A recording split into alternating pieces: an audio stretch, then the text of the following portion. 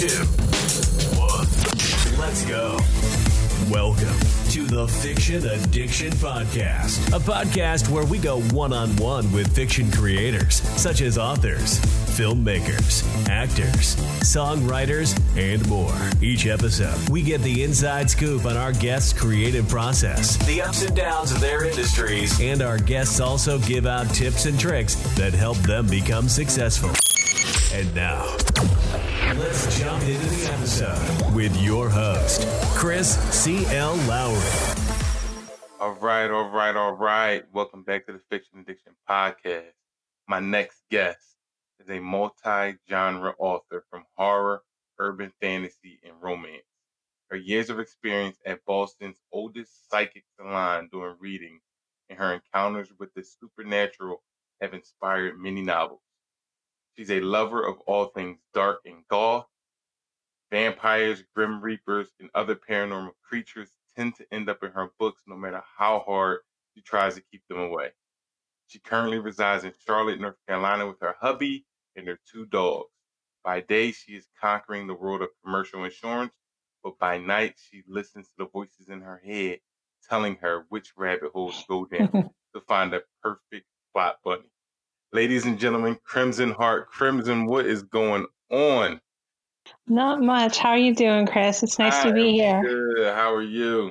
I'm good. Thank you for having me. Thank you for being here. So first and foremost, 2020. We are past the halfway mark of the year, and we are still at an unsure place when it comes to the COVID-19 coronavirus pandemic. I know some states are doing better than others when it comes down to slowing the spread of the virus, but as a country, we haven't yet been able to fully slow down the spread nationally. So how have you been holding up during this pandemic? Oh, man, it is hard. I had a writing group that, we'd see each other once a week. And Oh, wow. I haven't seen them in 5 months. You mentioned I do commercial insurance. So a couple days during the week, I was in the office, not doing that no more. I'm just working from home, which is fine. It's just the 2 dogs get on my nerves sometimes. But I think the hardest thing really is just not really going out and seeing everybody and actually, having the physical contact. And also, too, I can't go home. My husband and I were both from Massachusetts, and we've had some things happen, in this time. So we can't actually go home to be with family. So that makes it harder. Right. Wow. Hopefully it'll figure it out soon. Now, you mentioned the writer group. So how has the pandemic affected you as an author and obviously as a business owner because you are an author?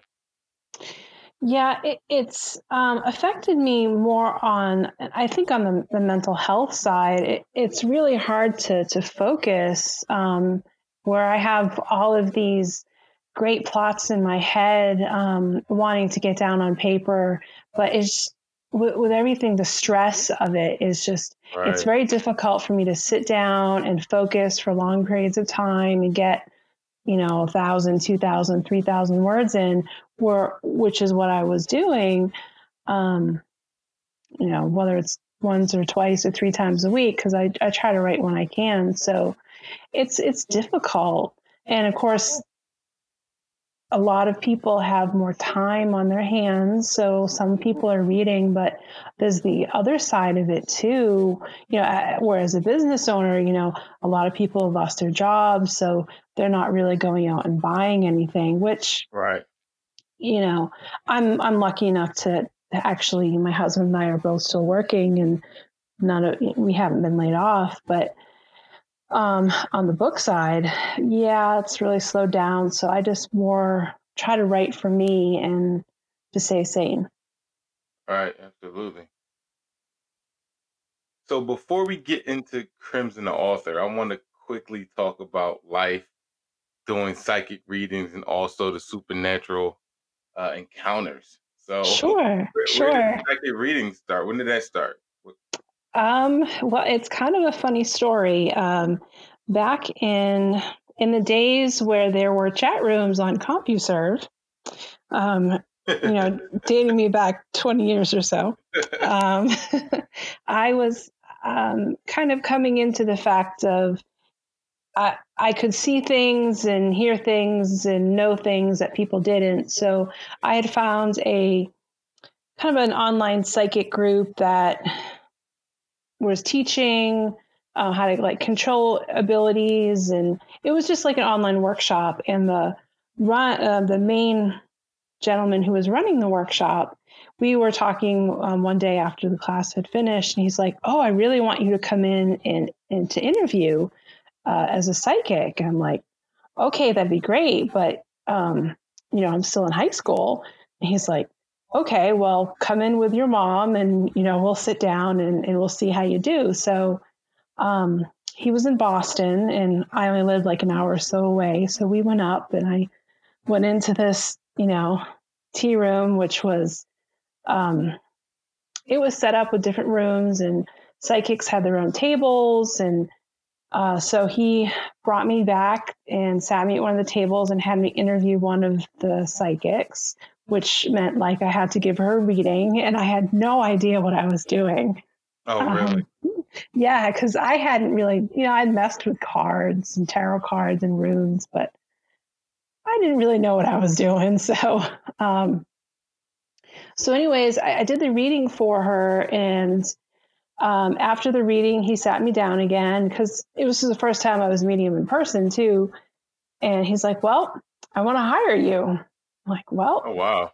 yeah." So he's like, "Well, I'm like, that'd be awesome. But I'm still in high school." He's like, "Well, as soon as you graduate, you have a job." So 2 days after I graduated high school, I was in Boston, and I was learning the ropes on how to actually read professionally and kind of channel the gift that I had and get a handle on it. So they became my second family, and I learned how to read tarot cards and runes and tea leaves and crystal balls, and technically I could probably read spaghetti. It's kind of all the same after a while. I never really got the hang of astrology. It just, my brain didn't really click with it. But yeah, it was great. Saw some ghosts, still see ghosts, still talk to the dead, did some seances. We used to be hired out for parties, weddings. We'd work with a local radio station. So we did some events for them, at some concerts. So it was definitely an interesting time in my life. Now I'm obviously not doing that as a profession, but I can't really turn it off.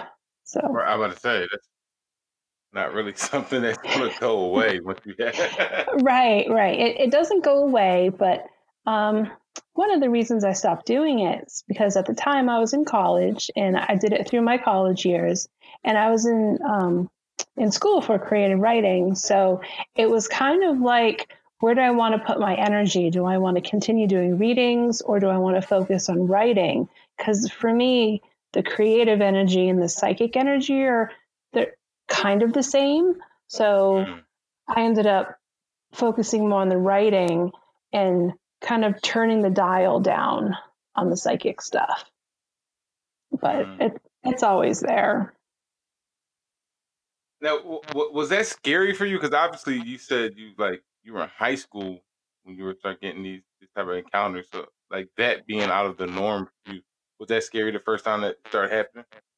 Yeah, oh, definitely. The first thing I actually remember seeing, I was 3, and I was at my grandmother's house, and it was sometime in, I don't know if it was the morning or night. I was too little to remember what time of day it was, but I remember looking over from my bed at the stair rail banister, and in between the spokes was a gremlin kind of sitting there curled up with really big teeth and really sharp claws. And the next thing I kind of got really scared. So I guess I shut down the ability for a while. And the next thing I remember seeing was again in my grandparents' house. And it was a guy's head from, I guess, his chin up. And same deal. I was in the same bed, well, in the same bedroom, looking out, and where he would have been standing, he had to be either standing on the railing, or he would have been like 7 or 8 feet tall. So there was, yeah. I mean, over the years, I've lived in several different haunted locations. We lived in one house that there was a little ghost girl that would walk up and down the stairs. Saw her a few times. She was kind of freaky. She didn't really do anything. She was playful. She'd play with a thermostat, get me in trouble, play with the lights, call my name, mess with the tenants downstairs. Wow. Yeah, I've gotten pulled off, like nearly pulled off my bed at my grandparents' house. Another time we lived in another apartment where above us you could hear furniture and moving around and voices, and there was nothing up there except an attic that was empty. Dang. Yeah, and so yeah, there's some stories. Now, did anyone else in your family have this gift as well? My mother is a little sensitive, but nothing to the extent that I am. She'll sense things about people once in a while, but she said mostly when she was younger, she would kind of feel things or see things once in a while. She actually, because I had told her about the little girl in the house at the time, and she never mentioned anything until about 6 years ago. We were having a conversation about all this stuff, and she's like, "Oh yeah, I saw her, a couple times too." I'm like, "Gee, thanks, Mom. You could have told me, when I Right. was 16, not when I'm like 35." Right. But um, um, other than that, my brother, he'll have visitations in his dreams from our grandfather, but and his grandmother. But nothing to the extent where all of the stuff I kind of deal with. Mm. Now, how do you react? Like, how do you adjust to life with these gifts? Because if I get pulled out the bed, I'll be so like I Oh wouldn't want yeah, to go back yeah, to yeah. Well, my grandparents' house, well, their first house they lived in for 18 years, where a lot of the activity happened. There was something in the closet, and I don't know what it was. I just knew it always had like this menacing feel to it. And my situation growing up was I lived with my grandparents for several years. I was there every weekend, every summer. I was there for weeks on end. So they were actually like my safe place to go.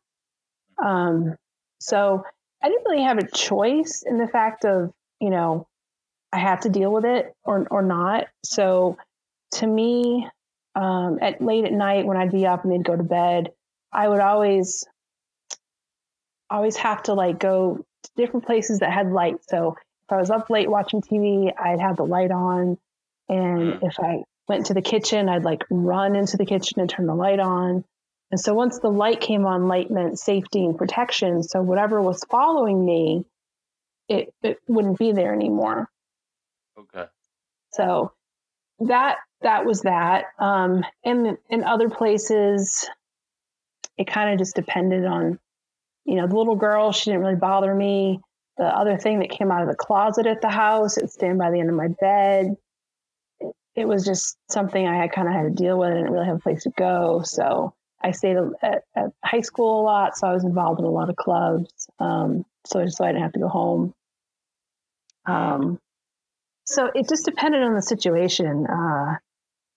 One year I lived with a friend off and on, and her place was like super haunted, and it wasn't anything menacing, so it was fine. We'd see stuff Right. flying through her barn, and stuff would move upstairs, it would move across her dresser. We'd watch old jewelry go back and forth. Oh wow. Yeah. But it wasn't menacing. It was just kind of a very old, old farm. So Right. So now, when did your writing journey begin? my writing journey began actually back in middle school. I mean, just in general, I knew I always wanted to write. I love to read, so my imagination was my escape. And the first thing I remember writing was some kind of a ripoff of, like the My Little Pony thing when I was in middle school. And then come high school, there was a set of books I really liked. So I wrote my own version, my own fan fiction. And then I started writing my own stuff, and I forced my friends to read it. You got to do that. Oh, yeah. We'd be on the bus on the way to school. I'm like, here, you got to read this. All right, read this before we get to school. Right, yeah. So writing really just became my escape. And so I always knew that it was something I wanted to do. And it just kind of, evolved through high school. I was a founder of a creative writing club they had there.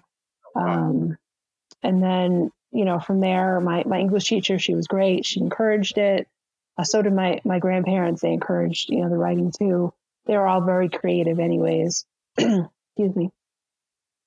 So I just knew that it's kind of always, I just wanted to always share my stories with everybody. So I figured, well, that's what I'm going to do with my life. I'm going to, major in it in college and spend a whole lot of money and see how that goes. So, in college, great. I got my degree. I wrote a book. And then kind of nothing happened. I sent out all the, queries to agents and publishers and nothing. Years and years of rejection letters, enough to plaster, wallpaper my bathroom. Wow. And yeah. And that was okay. And finally, ebooks, my friend's like, you really should try ebooks. It was kind of the newer thing many, many years ago. So I did. I found a publisher and sent in one of the books I had written, and they're like, hey, we like this. And that's kind of how it all started. I was, working in the insurance business, and I'd been there maybe 6 months and got the acceptance letter, and I'm like, hey, this is great. So, yeah. What was that feeling like, especially after getting so many no's to finally get a yes? Oh, it was amazing. I actually remember the moment of sitting there with one of my coworkers, and I was checking my email, and I saw I got the acceptance letter, and it was just like this big rush of joy. It was like, oh my God, my dream is finally realized. I'm going to be a published author. And it was amazing, it still is amazing, to be able to just to write and talk about stuff and have crazy ideas that some people like, and a few people read, and I'm happy and frustrated, but happy. So what is your current publishing status? The current publishing status is that I do a lot of my books with the small indie presses. And then a lot of the backlist that I have now, I'm actually going to be able to self-publish. So over the years, I've been with like 12 to 15 publishers. A lot of them have closed. So I have a decent backlist. And so I'm finally in the position to put them back out. Oh, really? Right. Yeah. Because, it takes money to do that. So. Absolutely. Right. Yes, it does. So, yes, I have one small indie press that I do most of my romance stuff with. And the horror and the dark fantasy, it just kind of depends who wants it, because it's different. Right. Now, being a multi-genre author, how do you know which? Because obviously some genres have so much imagination in them, especially the fantasies, even the horrors. Um, so how do you know which genre you want to focus on? Because obviously there's also different success points with each of them. They're different reader groups with each of them, and some of them are way more involved than others. You know what I mean? So horror Yeah. readers, they are involved. Fantasy readers are very involved, and I would say romance even. Their readers are Yeah. very involved. There's so many groups that are very involved, and Right. obviously they've gotten to the point where they want the content. So how do you know which genre to really focus on, or do you just go by whatever idea comes up? It's mostly kind of going on with whatever idea comes up. But I've also found over the years too that I have specific characters or that want to only be like dark fantasy or urban fantasy with maybe like a romance thread. Like they'll have a romance, but it's not it's not a romance novel, obviously. It's just, Right. it's dark fantasy. So it kind of depends. I write, the darker stuff is usually Grim Reapers or Undertakers. I have a Supernatural Undertaker series. I have a Grim Reaper series that's out. And those are the darker things. The romance stuff at this point, I more or less write it for fun. And if, some of the titles I have, they're just kind of crazy titles because it's pretty much just about having fun at this point instead of, there's so many, like you said, every single genre has their specific fan base, and a lot of that doesn't cross over, and they're completely different markets and completely different marketing strategies. And I've mostly been in the romance genre for many years. So here and there, a lot of the romances have had like a darker undertone because that's always what I like. So it kind of just depends on what the muse wants. If it says, hey, if this is going to be a fantasy novel, we're going to go that way. It's just going to be darker and,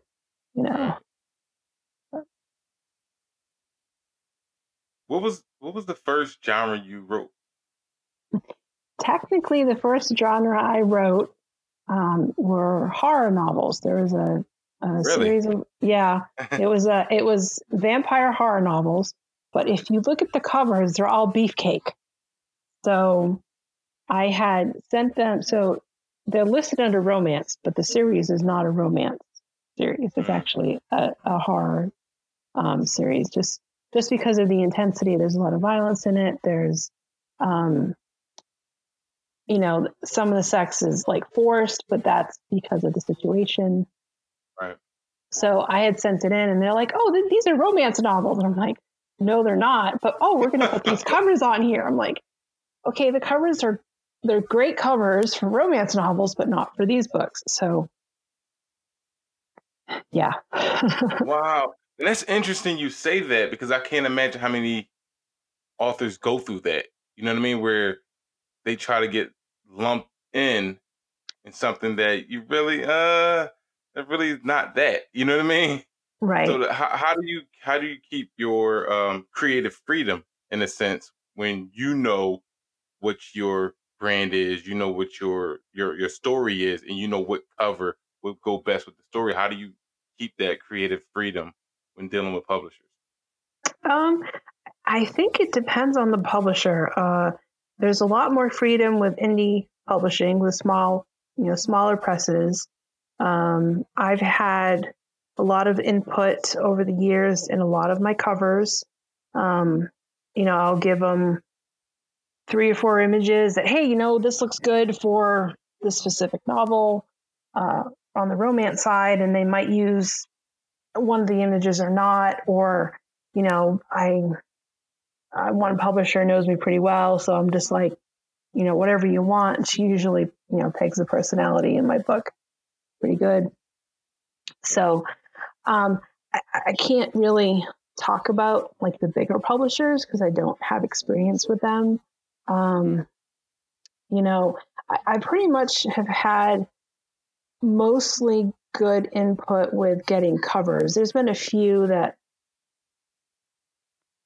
I didn't really have a choice, but those publishers are no longer around, so I don't have to worry about them. You know.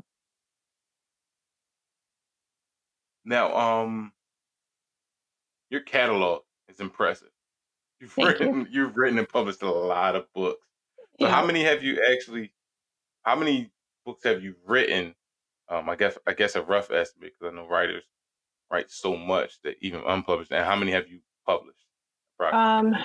Okay, so if you include the backlist of stuff that I've gotten back, it's well over 100 books Wow. at this point. It's probably more than that, but I think the what's actually out now is about 75, and then in the next, I would say, excuse me, the next like 6 months, I'll probably have another like 6 or 7 out, and those will be new and old stuff. So I'm trying to get the old stuff back out. So yeah, That is yeah. How do I you used stay so motivated? gosh, I don't know. In the early days when I was doing, I could write. I could write really fast. I could do 4,000 or 5,000 words a day. On a good day, it was probably like 6 or 7, and that was working at the one job I had at the time, and because I'd write at work, and but as I've gotten older, my hands have kind of said, we're going to slow down. So I can't write. I can't write as much, and I can't do the speaking to text. I've tried. It just doesn't work for me. So, and in terms of keeping them all straight, I mean, some of the older ones, I don't really remember all the plot points, but I could, if you told me a name, I could tell you what it's about. And going forward with the new ones, it just kind of all depends on what I'm doing at the time. I mean, like right now, I'm working on like 4 different books at a time right now. I have 4 different ones going, and they're all different genres. So it's kind of like juggling. Like one day I'm going to do this one, and some days I do all 4. Wow. Yeah. Some are easier. I mean, some of the romance stuff is just like, hey, it's fun. I mean, I'm work, but the harder stuff, I have a serial killer novel I'm working on, which has taken me a long time to write. How are you able to tap into certain characters and certain genres? How are you able to tap into the horror characters, um, characters like some of the ones in your book that we'll get into a little bit later, but even the one from your excerpt, you know what I mean? That torturous. You have someone in that excerpt being tortured and someone doing the torturing. So how do you dive in those characters specifically to get so much authenticity in the writing? So not out there actually, torturing people. well, I'm not going to tell you my little side gig, Yeah, no, I won't tell you where the bodies are buried, I promise. Actually, I love horror movies. So I've been watching horror movies since I was a kid. And that one particular excerpt where they're, being tortured, I actually really like the Saw series. So I'll watch that if I'm writing horror, or if or I'll watch like Nightmare on Elm Street or Friday the 13th. There's some really bad B movie, with leprechauns or puppets or something, because that kind of puts me in that frame of mind. And the more gruesome the scene, the more gruesome the movie, if I can find it. So Saw for me is actually pretty gruesome in terms of what they do to like the body, because the cracking of bones, even though it's really cool to look at, I'm like, oh no, I'm not going to watch that. Right. But so I'll try to find some kind of a movie or, something I've seen that I know kind of goes there and will put me in that frame of mind when it comes to like the darker stuff. When it comes to more of the supernatural aspect of some of my books, a lot of it is pulled up from the experiences I've had, or, experiences that friends and I have had, or just kind of what it would be like if I were in that situation as a psychic, or a medium, or, what would I do if I met the angel of death? How would I want to have a conversation with him?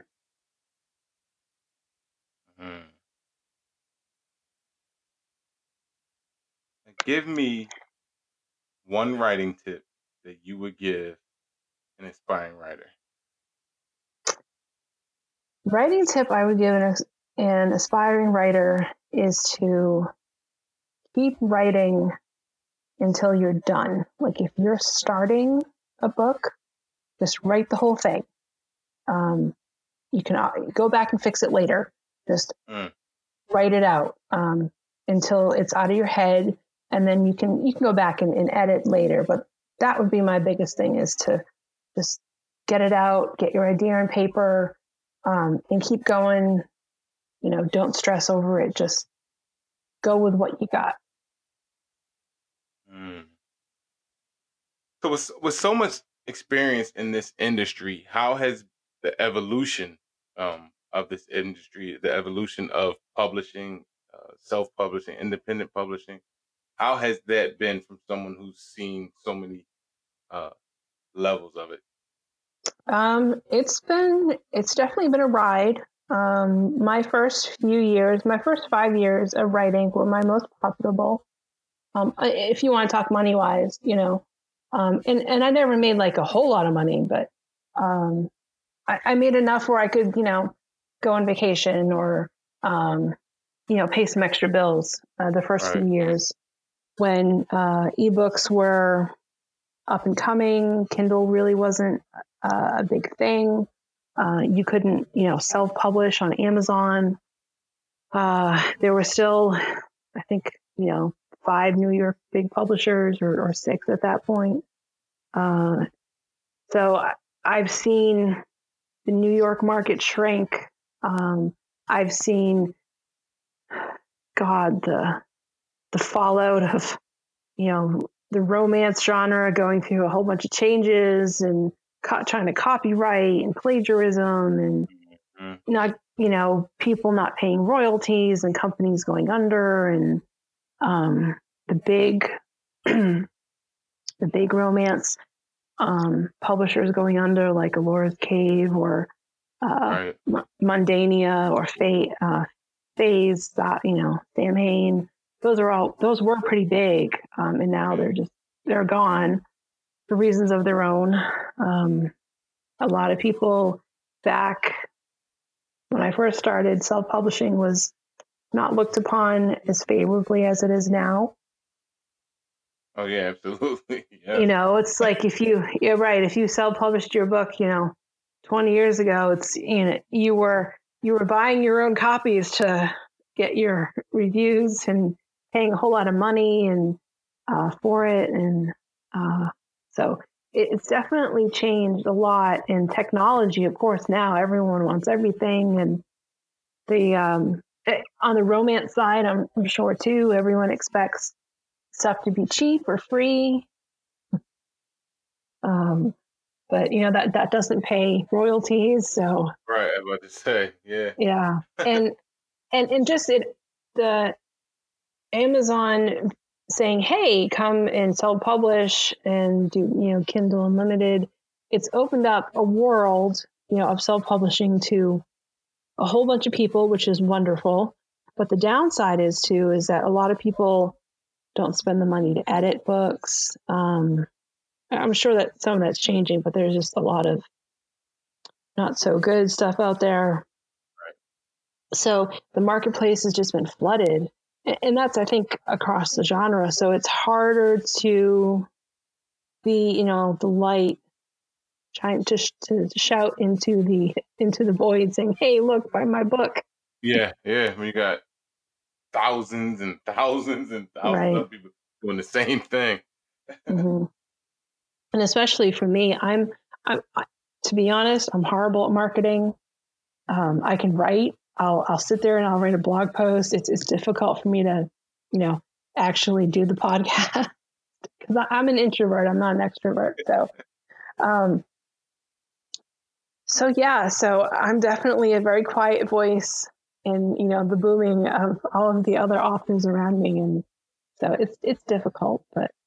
And it's crazy because almost every author I talk to says the same thing. They say they're an introvert, and this industry has changed so much that authors have now become entertainers in a sense because people want to see you. People want to it's crazy. Right. No, it is crazy. And like I was having a conversation with one of my writer friends, and I'm like, I don't really do a blog much anymore because my life is kind of boring. These days I work from home. I have 2 dogs, there's not really a lot of ghosts popping in or anything. I don't do readings anymore. So it's really just about, hey, look, I swept the floor today because there's all this hair, or, oh, hey, look, there's this new laundry detergent I try. I mean, it's just kind of crazy. It's, hey, look, I talk about insurance because that's my job, but it's boring. So I don't really have a lot to say. I mean, I could, but there's some things that I don't like to talk about. Right, absolutely. Because we all have to have personal stuff. So yeah, and that's what a lot of people are lacking nowadays. Obviously, with our society, right, they make everything personal so public. Yes. People expect that from everybody, and like, no, that's not. It's not. Yeah. Well, it wasn't the norm years ago. Right. Yeah. No, you're exactly right. It's like, yeah. I mean, I have a Twitter account, Instagram, and all the stuff, but I'll post a picture of my dog, but I'm not going to post a picture of, my latest outfit. but that's just me. Post every meal you ate throughout the day. Oh yeah, that's just not me. I mean, some people, that's awesome, and I look at those pictures and go, "Oh my god, I wish I could actually cook, or make it look pretty." Right, exactly. But that's just not me. So, I'm not really doing all that in the house just to take a picture. Right, yeah. And I'm like, if I'm going to bake, like my husband's not going to eat it. I'm like, I am not going to eat a whole cheesecake. Right. So. Now, your book, Forest of Bones. Yes. Let me jump into the synopsis real quick. No problem. It's Kaya, right? Yes. Yeah. I'll make sure I pronounce it right. Yeah, so no, you're right. Kaya is the only one of her kind, a hybrid vampire and magician. A demon from days past is trying to free its banished brethren from the dark realm by an ancient sun god. Kaya is the key to freeing them. So then we jump in to obviously more characters, but then it says old ghosts are stirred up, magic is growing wild, mysteries from ages past resurface, revealing more questions about Kaya's heritage and how she's entwined with demons. And it asks, can she reconcile the past, or will the demon claim everything she holds dear, including her soul? So now I'm trying to figure out where to start because I want to start. Where I want to start, I'll jump into that later. But sure. Tell me about the title first. The title "Forest of Bones" is actually a real place in the novel. It is something, the title actually came from a mixture of two other book titles I had seen. And I'm like, oh, hey, this would be really cool as a title itself, which actually became an actual location in the book. The location in the book is, it comes about where this magic spell gone wrong happens, and the magic kind of races along the ley lines of the land and rebounds. And as it rebounds, it sucks in all the life of the forest and turns everything in it into bone. So all the trees are actually bone. Wow. Yeah. And so it becomes a haunted forest, basically, because it's, kind of cursed. So. What was the inspiration behind this book? The inspiration behind the book. So the first scene of the book was actually a dream I had about Kaya, and she's sitting up in the tree and she's kind of looking down at these group of hunters, and they're talking, and that was kind of the dream. I really wanted to find out more about, why was she watching them? What are they talking about? Why is she kind of drawn to them? So, excuse me, that was kind of the first aha moment of coming up with just the opening scene. I'm sorry. And I wanted to do something with vampires because I hadn't written an actual vampire novel in a while that was just gritty and, vampires killing people instead of the romance side. So I wanted to bring the vampires into the fantasy, the dark fantasy realm, which is something I hadn't really done before. So that was kind of the inspiration, was like, how can I take this one scene, mold in the vampires, and make it a fantasy novel? So I kind of worked around that until I got the outline of the plot. Now the thing I wanted to talk about, since I viewed your information, is Sure. the book cover. That book cover is amazing.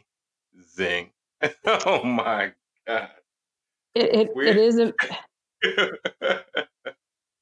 is amazing. And I had yeah, I actually have my publisher to thank for that. She emailed me and said, here are 3 book covers I think you might like. Go look at them and tell me which one you like.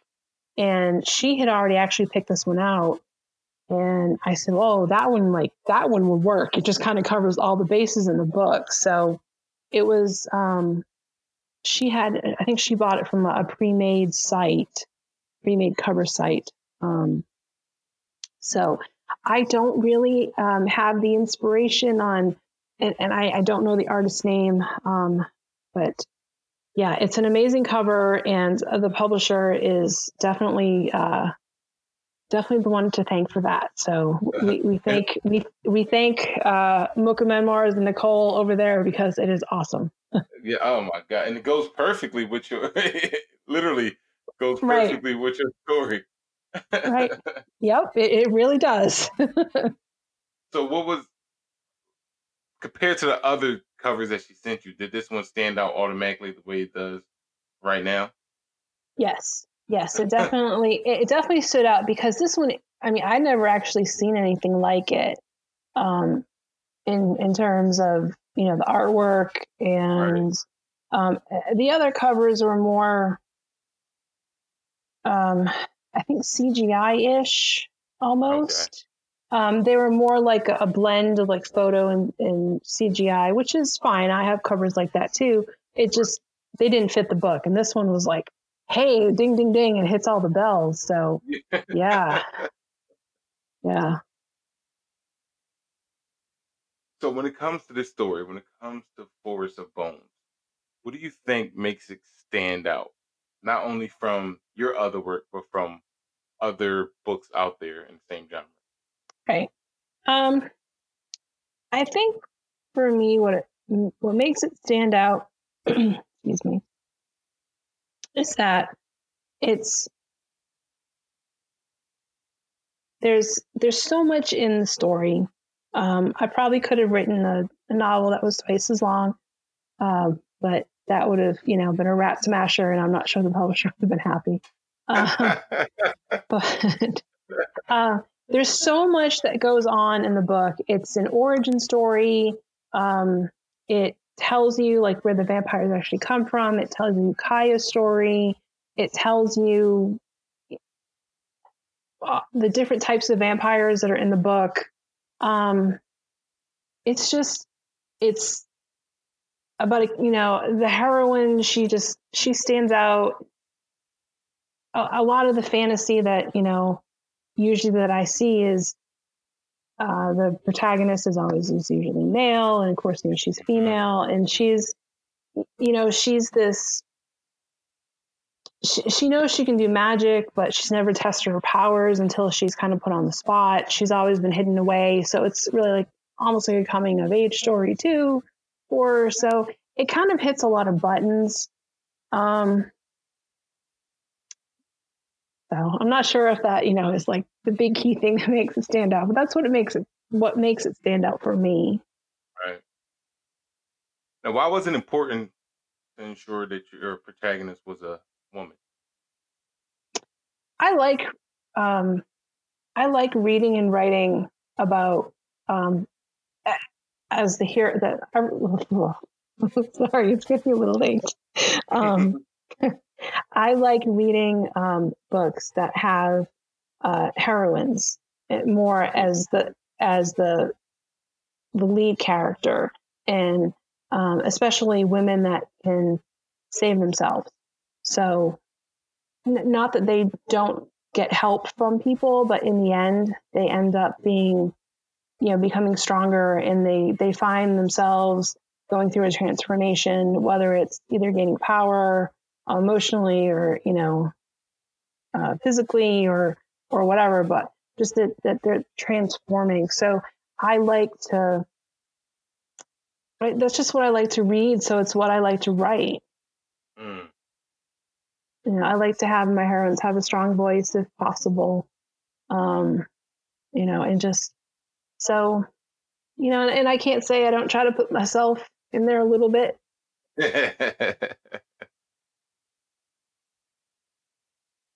And what date does this book drop?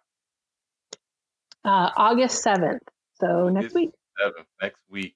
Yep. And normally before the pandemic occurred, authors would have launch parties and launch events for the books. What is your plan for August 7th? Obviously, because we're in a pandemic and we do still have certain quarantine rules, regulations. Right. The plan is to spread the word far and wide as much as I am able to. And I had planned to do a reading of the book and like just post it on YouTube. To probably do some type of contest or giveaway, one of the books or a gift certificate or something. Just kind of really depends. My day job's been a little crazy lately, so I haven't really been focusing on the marketing because unfortunately with the pandemic, there's also a lot of insurance claims. Yeah, I can imagine. So by the time the workday comes to an end, it's like, yeah, I'm gonna do the wife thing and try to write and then just maybe focus on it tomorrow. Right, to keep pushing it. Right, and honestly too, I moved my website over, so it took me about a month and a half to finish all of the books and the pages and get that set up. So I've been working on that, and I think I finished it a couple weeks ago. So I'm trying to reevaluate what I want to do for marketing in general. Now, is Forest of Bones, is this going to be a series or is this going to be a standalone? Right now it's right now it's a standalone, but there are a lot of different stories that can evolve from it. And my publisher asked me the same thing, if it was going to be a standalone or a series. And I said, well, honestly, if it sells well, then I'll write something else. Because unfortunately, these days, that's kind of how I write. Unless it's romance. And if it's romance, I might plan a series. But with the darker stuff, it's usually, if it sells decently, I'll write you another one, because I don't want the publisher to waste money on something that's not going to sell, from edits and cover art. And so, yeah. Yeah. Unfortunately, I could write several different more stories that are in the world, because the history of the vampires spans like thousands of years. So. And what's next for you? What can we expect from you outside of Forest of Bones? The next thing that will be coming out are 2 backlist books. One is a romance novel called Awakening the Wolf, and that is a shapeshifter kind of fantasy novel. I have another one that will be put back out called Death's Dance, which is a Grim Reaper and psychic novel, and that one is also backlist. It's a more dark fantasy novel, so we're working on that right now. I'm working on another book for one of my romance publishers that is about alien vampires, but they're fun. So that should be hopefully written in the next month or so. Okay. Now tell everyone where they can get in contact with you, where they can check out your website, where they can order your book. Sure. I am on, of course, I'm on Kindle.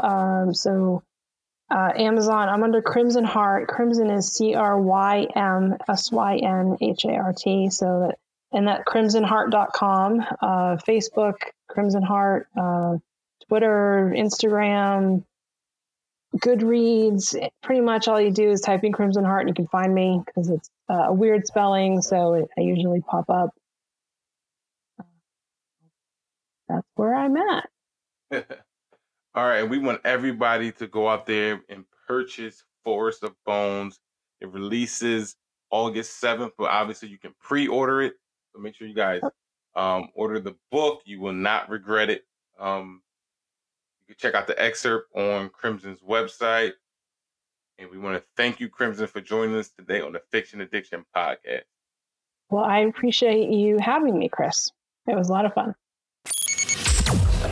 Thank you for joining us on the Fiction Addiction Podcast. Make sure you visit fictionaddictionpodcast.com for links on everything we talked about today, as well as awesome resources, additional tips, and Fiction Addiction merchandise.